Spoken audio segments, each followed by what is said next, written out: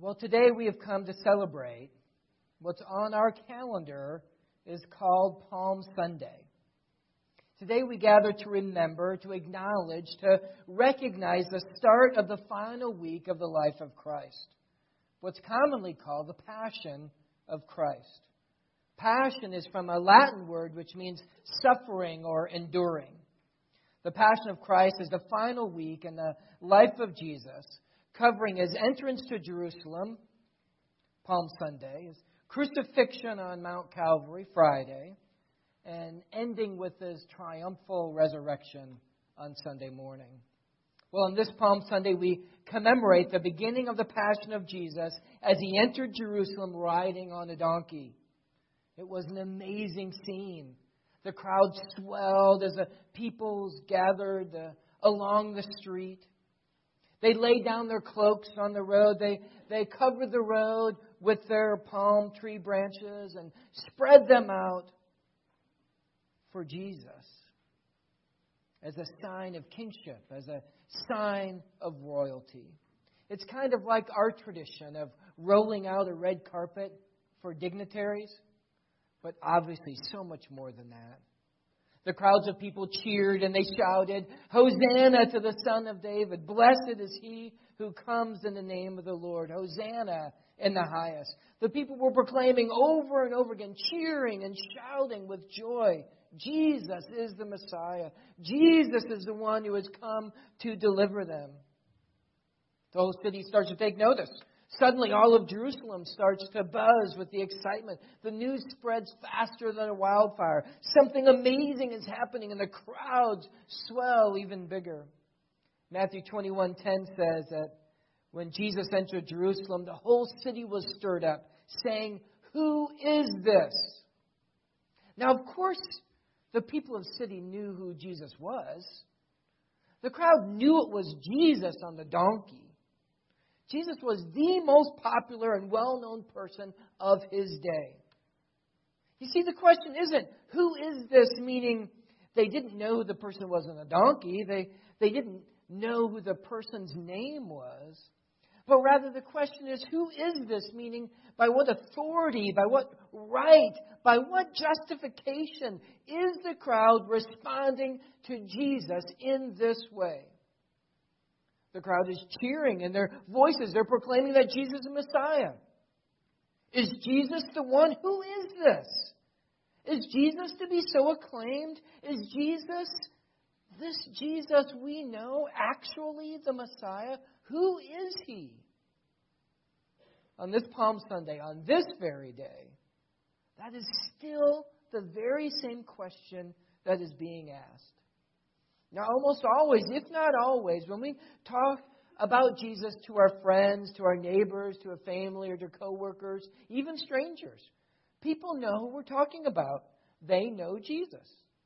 Mention Jesus, and people know that we're talking about a Jewish man who lived in the first century. They probably know a story or two. Most often, at least they'll know about Christmas and the birth of Christ, and they'll know about Easter, the resurrection of Christ. But just like that crowd on that very first Palm Sunday, people know who he is, but yet the question remains, who is he? Our friends and our neighbors, they know who he is, but the question of his true identity still remains. By what authority, by what right, by what justification is Jesus so revered and worshipped? Who is he? Is this Jesus that we know, this Jesus of Christmas? Is this guy the actual Messiah? Who is he? Maybe today you're wondering that exact same question. Sure, we know all about him. We know the stories, but do we know who he actually is? Today in our study of 1 John, the Apostle John concludes the major theme of his letter by taking us into a courtroom where the identity of Jesus is on trial. So please turn with me in your Bibles to 1 John chapter 5. 1 John chapter 5, starting at verse 6. It says, "This is he who came by water and blood, Jesus Christ, not by the water only, but by the water and the blood. And the Spirit is the one who testifies, because the Spirit is the truth. For these three are that testify, the Spirit and the water and the blood. And these three agree. If we receive the testimony of men, the testimony of God is greater. For this is the testimony of God, that he has borne concerning his Son. Whoever believes in the Son of God has the testimony in himself. Whoever does not believe God has made him a liar, because he has not believed in the testimony that God has borne concerning his Son. And this is the testimony, that God gave us eternal life, and this life is in his Son. Whoever has the Son has life. Whoever does not have the Son of God does not have life. I write these things to you who believe in the name of the Son of God, that you may know you have eternal life." Father, we thank you so much on this morning, at this time, for your word, for these words. And we pray, Spirit, that you would illumine these words in our lives, empower them, and challenge us and convict us. Teach us. In Jesus' name, amen. Well, today I want to present these verses to you as if we're in a courtroom. The first is the charge. As John concludes his letter, he now concludes this major theme of his letter about the true identity of Jesus and the person and work of Jesus, how that gives us assurance of our salvation. These verses actually start off with the defense calling the witnesses, because he's already exposed the charges against Jesus throughout his letter. If you look back in 1 John chapter 2 and 1 John chapter 4, which we've looked at before, about the false teachers' claims on who Jesus was. These false teachers were acknowledging that Jesus is a special person, and yet at the same time they were denying that he was the Christ.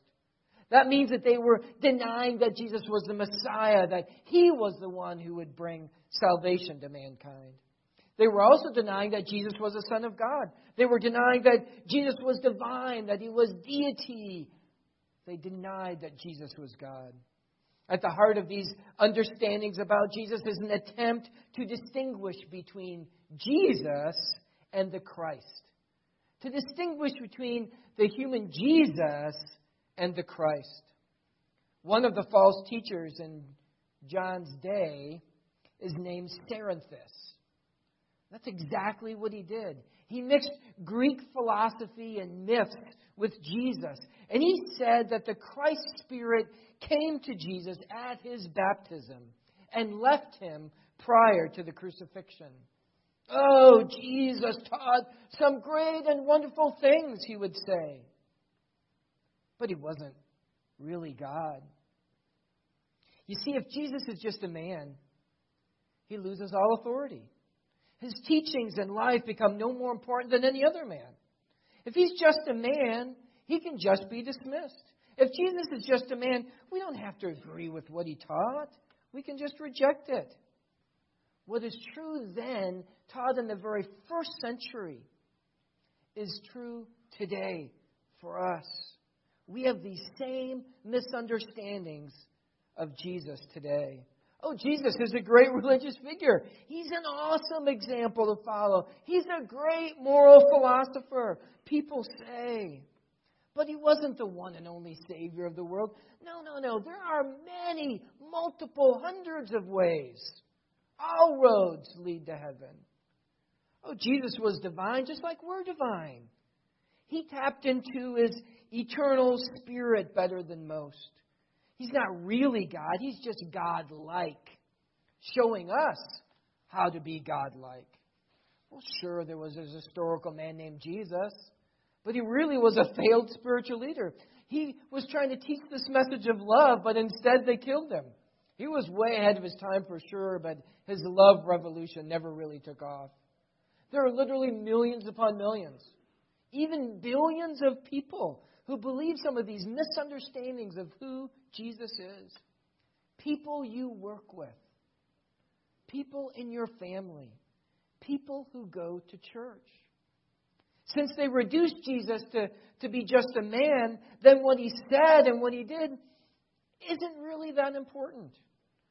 Belief in who Jesus was is perhaps the most malleable belief that there is. Everybody seems to think that they can have their own view of Jesus. Jeremy Bowen, the presenter of a British Broadcasting Corporation documentary on Jesus, stated this. He said, the important thing is not what he was or what he wasn't. The important thing is what people believe him to have been. So many today agree with that statement. It's not important who Jesus really is. It's only important about what I believe who Jesus is.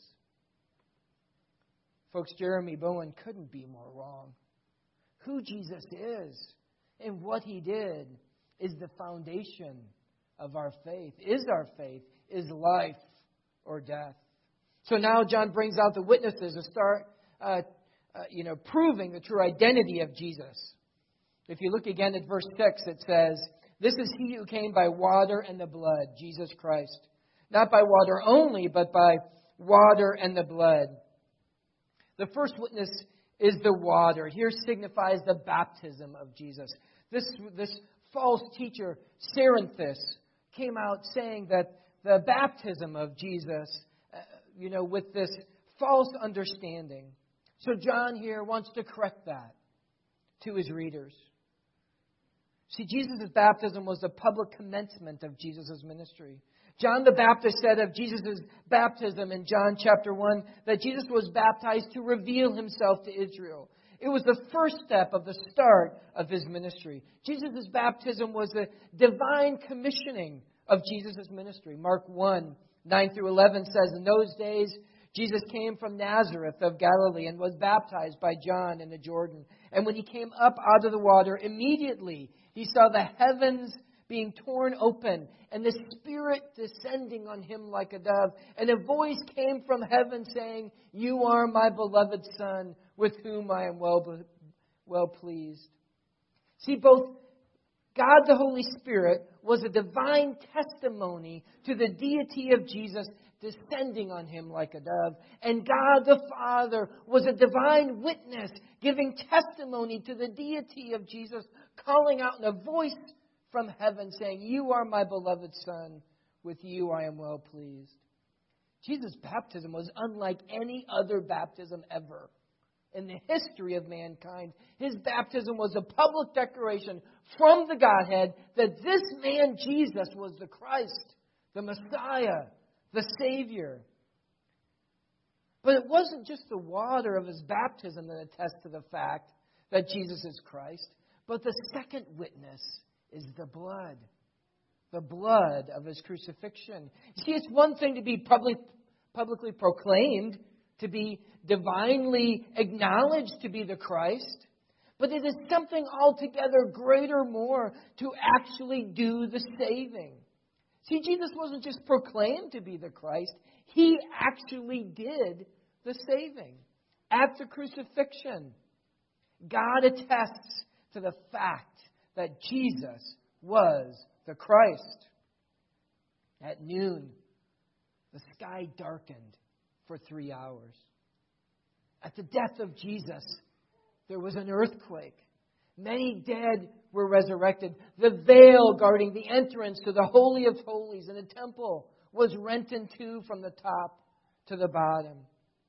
You see, Jesus' death was unlike any other in the history of mankind.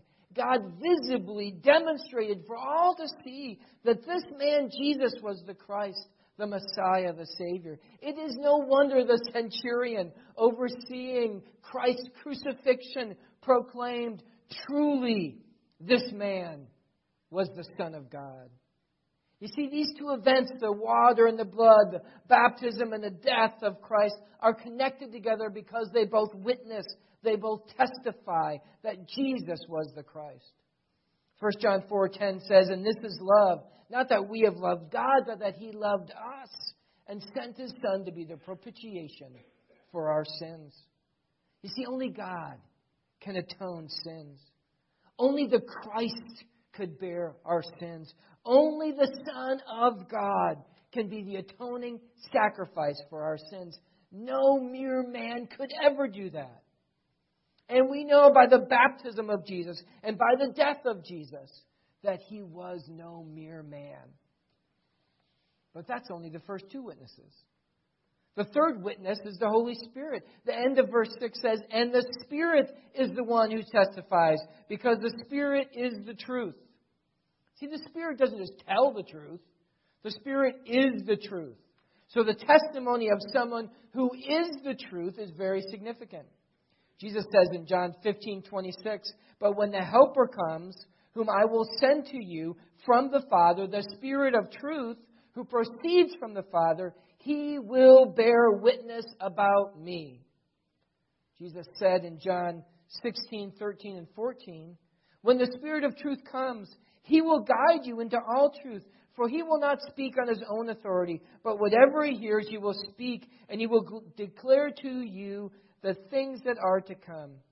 He will glorify me, for he will take what is mine and declare it to you.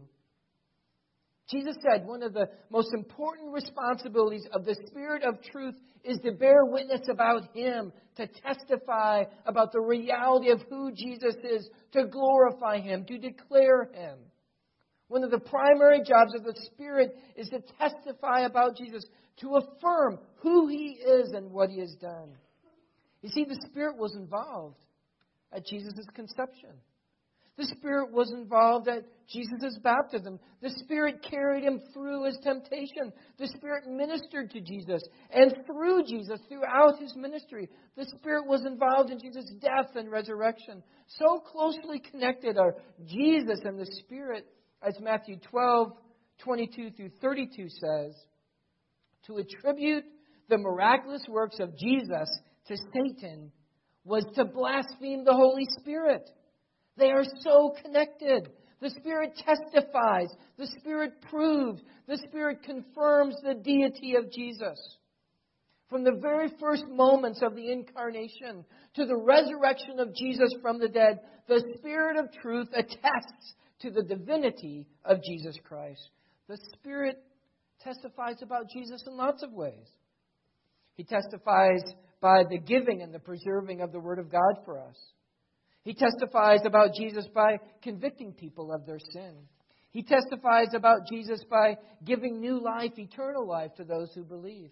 He testifies about Jesus by assuring believers of their salvation, that they are children of God. He testifies about Jesus by guiding believers into all truth. He testifies about Jesus by gifting and equipping believers for service in the church, the body of Christ. One of the primary jobs of the Spirit is to testify about Jesus. And know how he does that in so many wonderful and powerful ways. Verse 8 says there are three witnesses, and they are in total agreement. The testimony of these three witnesses, the Spirit, the water, the blood, is in perfect harmony. And it convincingly demonstrates that Jesus is the Christ, the Son of God. Throughout the Bible, from the Law and Deuteronomy into the New Testament, the complete agreement of three witnesses made a convincing case in a courtroom. But the courtroom testimony is not yet fully complete. You see, verse 9 tells us that not just that the three would testify, but ultimately it is God the Father himself, his ultimate testimony. Verse 9 and 10 tell us, this is the testimony of God, that he is born concerning his Son.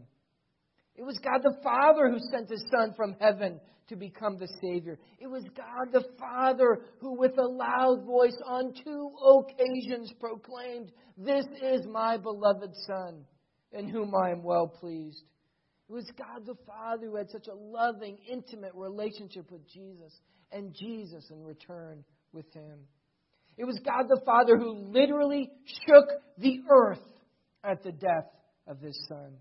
It was God the Father who placed the sin of mankind on his Son's shoulders. It was God the Father who accepted his Son's sacrifice as payment for the sins of mankind. It was God the Father who proved to all people for all time that His Son was the Savior of the world when He in power rose Jesus from the dead.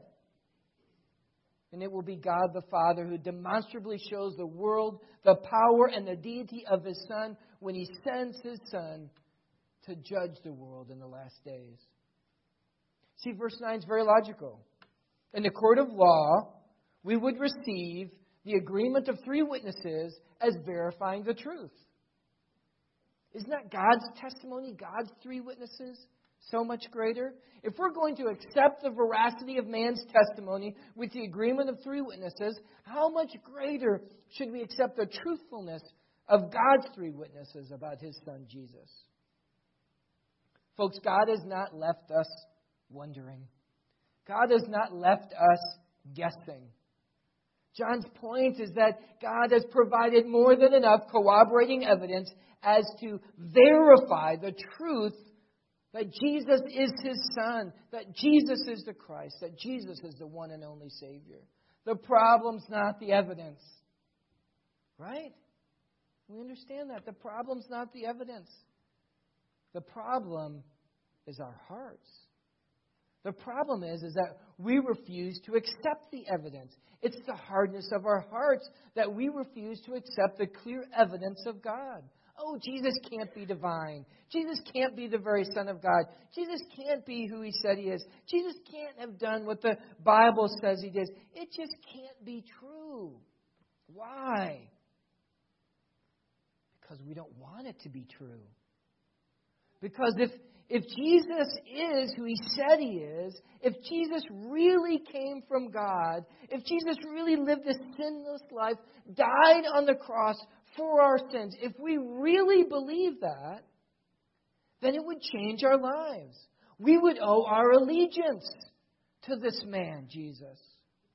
So instead, millions of people, friends, your neighbors, your family, maybe even you, we just simply deny the truth. We deny the evidence so that we can do whatever we want. I will not accept Jesus as my Lord and Savior. I am the ruler, the decision maker of my own life.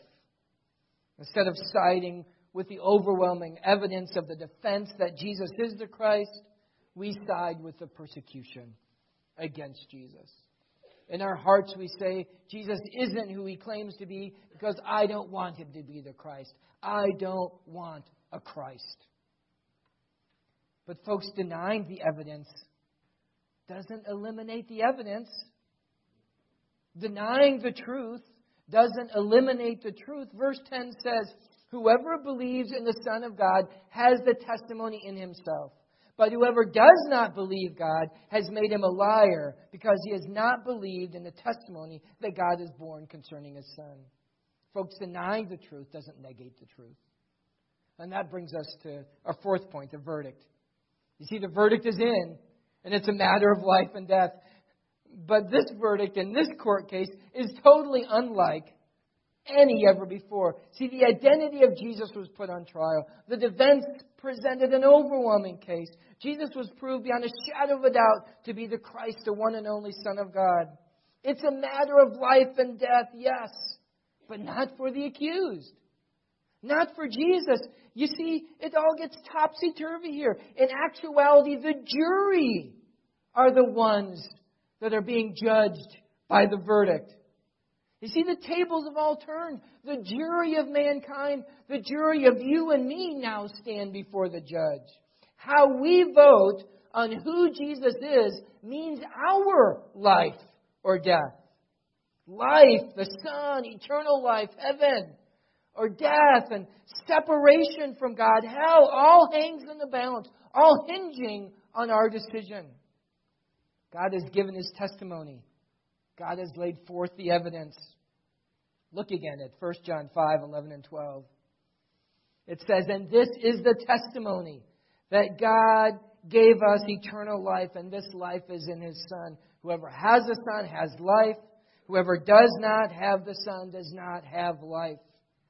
That's about as clear of a verdict as has ever been given. If you have the Son, you have life. If you don't have the Son, you don't have life.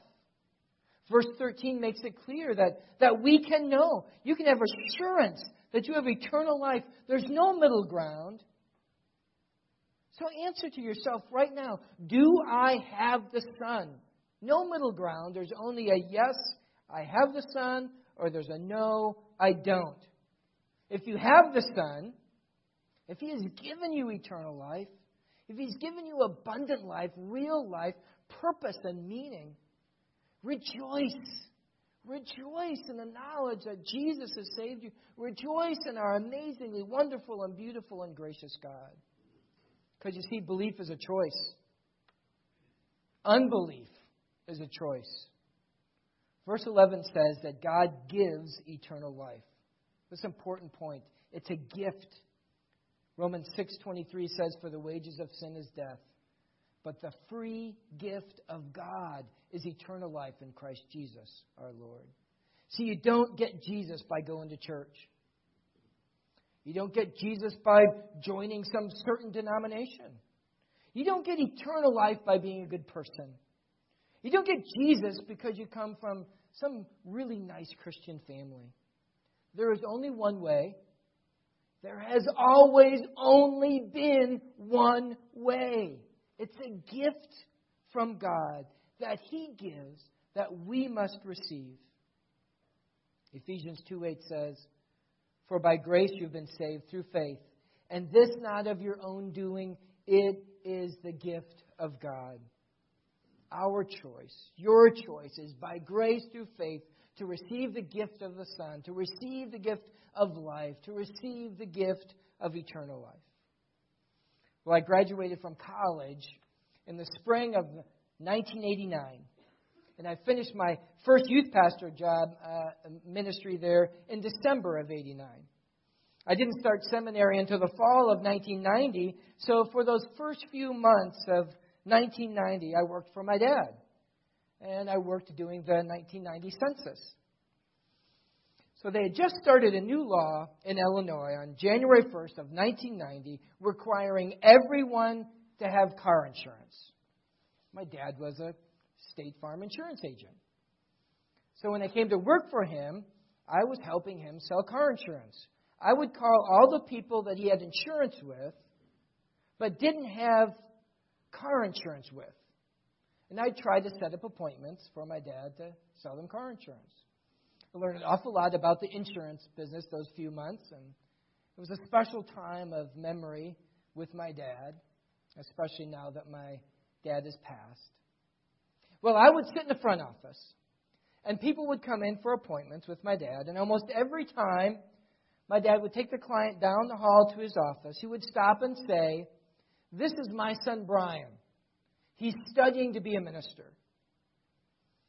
You know, I don't ever recall my dad ever directly telling me that he was happy or proud that I was studying to be a minister.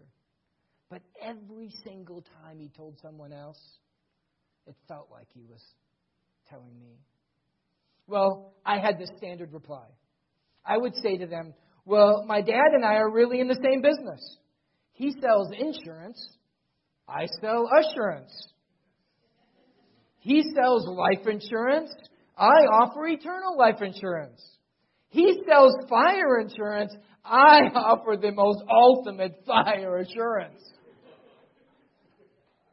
And just like you, the people would laugh politely and then continue to walk down the hallway with my dad down to his office. Precious memories, but even better, precious truth. See, today from God's Word, Jesus is offering you life assurance, eternal life assurance, and the very best fire insurance you could ever have. He did all the work. He paid the price. Now through the Spirit, He is offering you a gift. The gift of eternal life. The gift of His Son. The verdict is in. He who has the Son has life. He who does not have the Son does not have life. I hope today, that you would do serious work with God in your hearts. And if you've never exchanged your life for Christ's life, if you have never taken hold of that gift in your life, that today could be the day for you to give Jesus your sin and to take from Him His grace and forgiveness. Let's pray. Oh, Father, you are awesome. Thank you. Thank you. Thank you. That you would be so gracious and kind. That you would be so loving and forgiving. That you would be so proactive to provide for us life, eternal life, and hope and purpose through your Son, Jesus Christ, through His death, through His resurrection.